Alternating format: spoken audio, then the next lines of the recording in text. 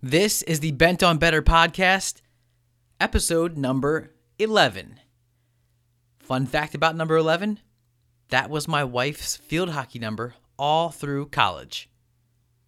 Hey, babe. Welcome to the Bent on Better podcast, where better means becoming the best you. And now your host, who has a man crush on Justin Timberlake, Matt April.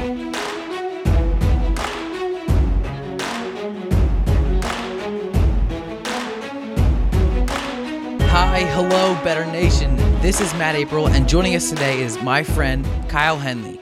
Kyle is the owner and founder of Henley Elite Athlete Training. He graduated from Westchester University with a degree in exercise science with a focus on sports training for athletes of all ages, and continues to train, improve, and inspire athletes ranging from elementary all the way up to the collegiate level. Kyle is truly bent on better. Kyle, I've given our listeners just a little insight, so please take a moment, share a bit more about yourself, and then we'll get into the show.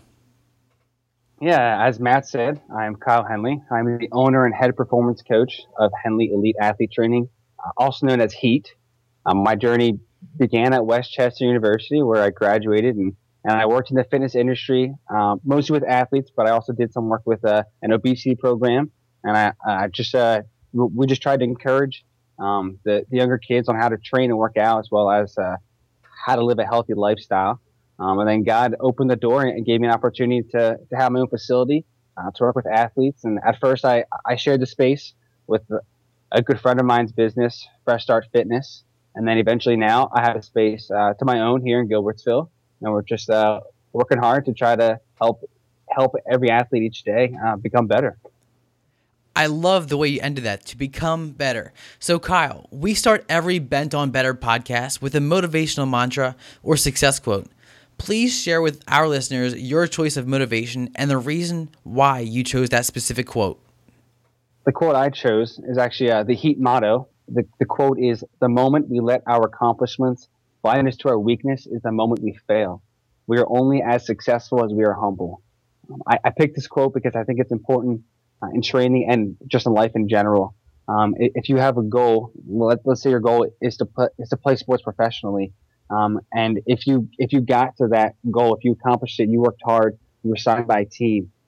If you allow that accomplishment to blind you, to not allowing yourself to grow your skills, to expand your knowledge, and to continue to train, whether it's, hey, I made it onto the playing field, hey, I made it to the championship game, or I made it to the Hall of Fame. If you're not continually growing your skills, then eventually you're going to fail and you're not going to be able to proceed. So no matter what your accomplishment is, you can't allow that to blind you. You need to continue to develop, or you won't have your accomplishments much longer. Kyle, that was fantastic. I mean, I think you hit the nail right on the head. Growing your skills and continuing to improve your life is what's going to allow you to not only be successful, but continue to have success in your life in the years and years to come. If you reach success at one point and just stop there, success will fade away, because it's just like a bike. If you don't use it, you lose it. If you don't ride it, you're not going to quite remember how to hop on the bike as nice and as perfectly as you did before. And it's maybe the bike idea isn't the best reference, but absolutely not using it, you lose it. Not using your humbleness and being humble that you've reached a point of success, you will lose that success. So, Kyle, I want you to take us to a point in time where becoming better was not your ultimate goal. I actually, all throughout my life, up until my junior or senior in high school, I was overweight. If not even obese. I was self-conscious in everything I did, whether it be in sports or just with the friends or at the beach. I always loved sports, and I always I wanted to be active. I loved being active, but just my eating choices weren't good. I didn't really take into consideration what I was eating, how much I was eating. I just wanted to eat. And because of that, I had a very low self-esteem.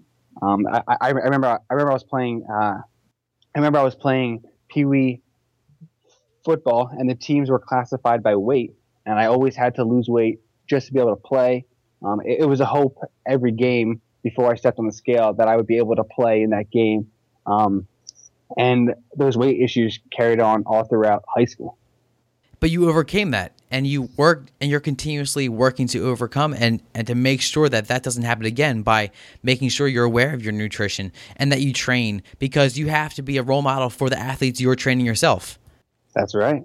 So, Kyle, what motivated you, or rather inspired you, to make that change, to become focused on being better? And why does that continue to motivate and inspire you? Honestly, I got tired of being so self-conscious. I began to work out all the time and eat right and eat less, and now it's my life. Training sports and being active, it's just what I do. What would you say is your favorite source of inspiration? What is it that keeps motivating you? I would have to say my relationship with God. I want to be used by Him as a vessel to show His love to others, and I know that He has a path. I know that He has a path for me, and whatever that may be, and knowing that I can count on Him daily, it just inspires me to be the best I can be for His glory. What are you most excited about right now? We're actually working on expanding our post-rehab and injury portion of heat. That there's a weird gap for athletes who are done their PT or their rehab, but they're not quite ready to get on the playing field. So we work with those athletes to strengthen their bodies, to teach them proper form, and to help them be confident in their abilities since their injury. So I'm excited about that, and we're just working on trying to expand that portion of our business. We are going around and we're talking with PT places and rehab places, and just meeting with them and explaining to them what we're trying to do, what we're trying to accomplish. And everyone knows about the weird gap, so we're just trying to help them help their clients by allowing us to fill that gap and avoid, so that the athletes can continue to proceed with their careers.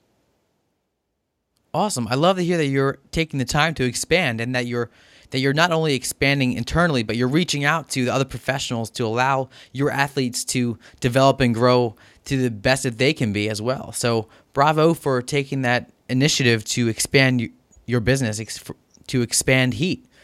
Now, Thank you. Kyle, we've come to one of my favorite parts of the show. This is where I will ask you a series of questions in effort to provide our listeners with the most value in our last few minutes of the show. Does that sound good? Sounds great. Awesome.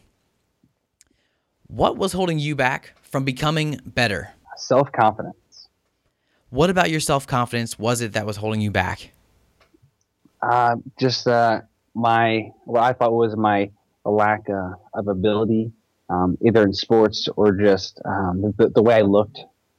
I remember, I guess what got me over that hump was, I remember I was at the gym, and there was a guy there who was actually he was in shape, he was built, he was jacked, and he actually came up to me and just said, like, "Hey, don't worry about the weights that you're using. Everyone has to start at some point in their life. There wasn't a point, or there was a point in everyone's life where they weren't always able to lift the huge weights, and they weren't always able to run the fastest." And I guess when he said that, it gave me a relief that I can do that stuff and be doing the best of my ability, and eventually I will be able to get to the heavyweights, and I will be able to run faster and jump higher. It's just having that first step and taking it so that I can continue to grow and allow my body to adjust so that I can do the things that I want to do, so that I would not be self-conscious.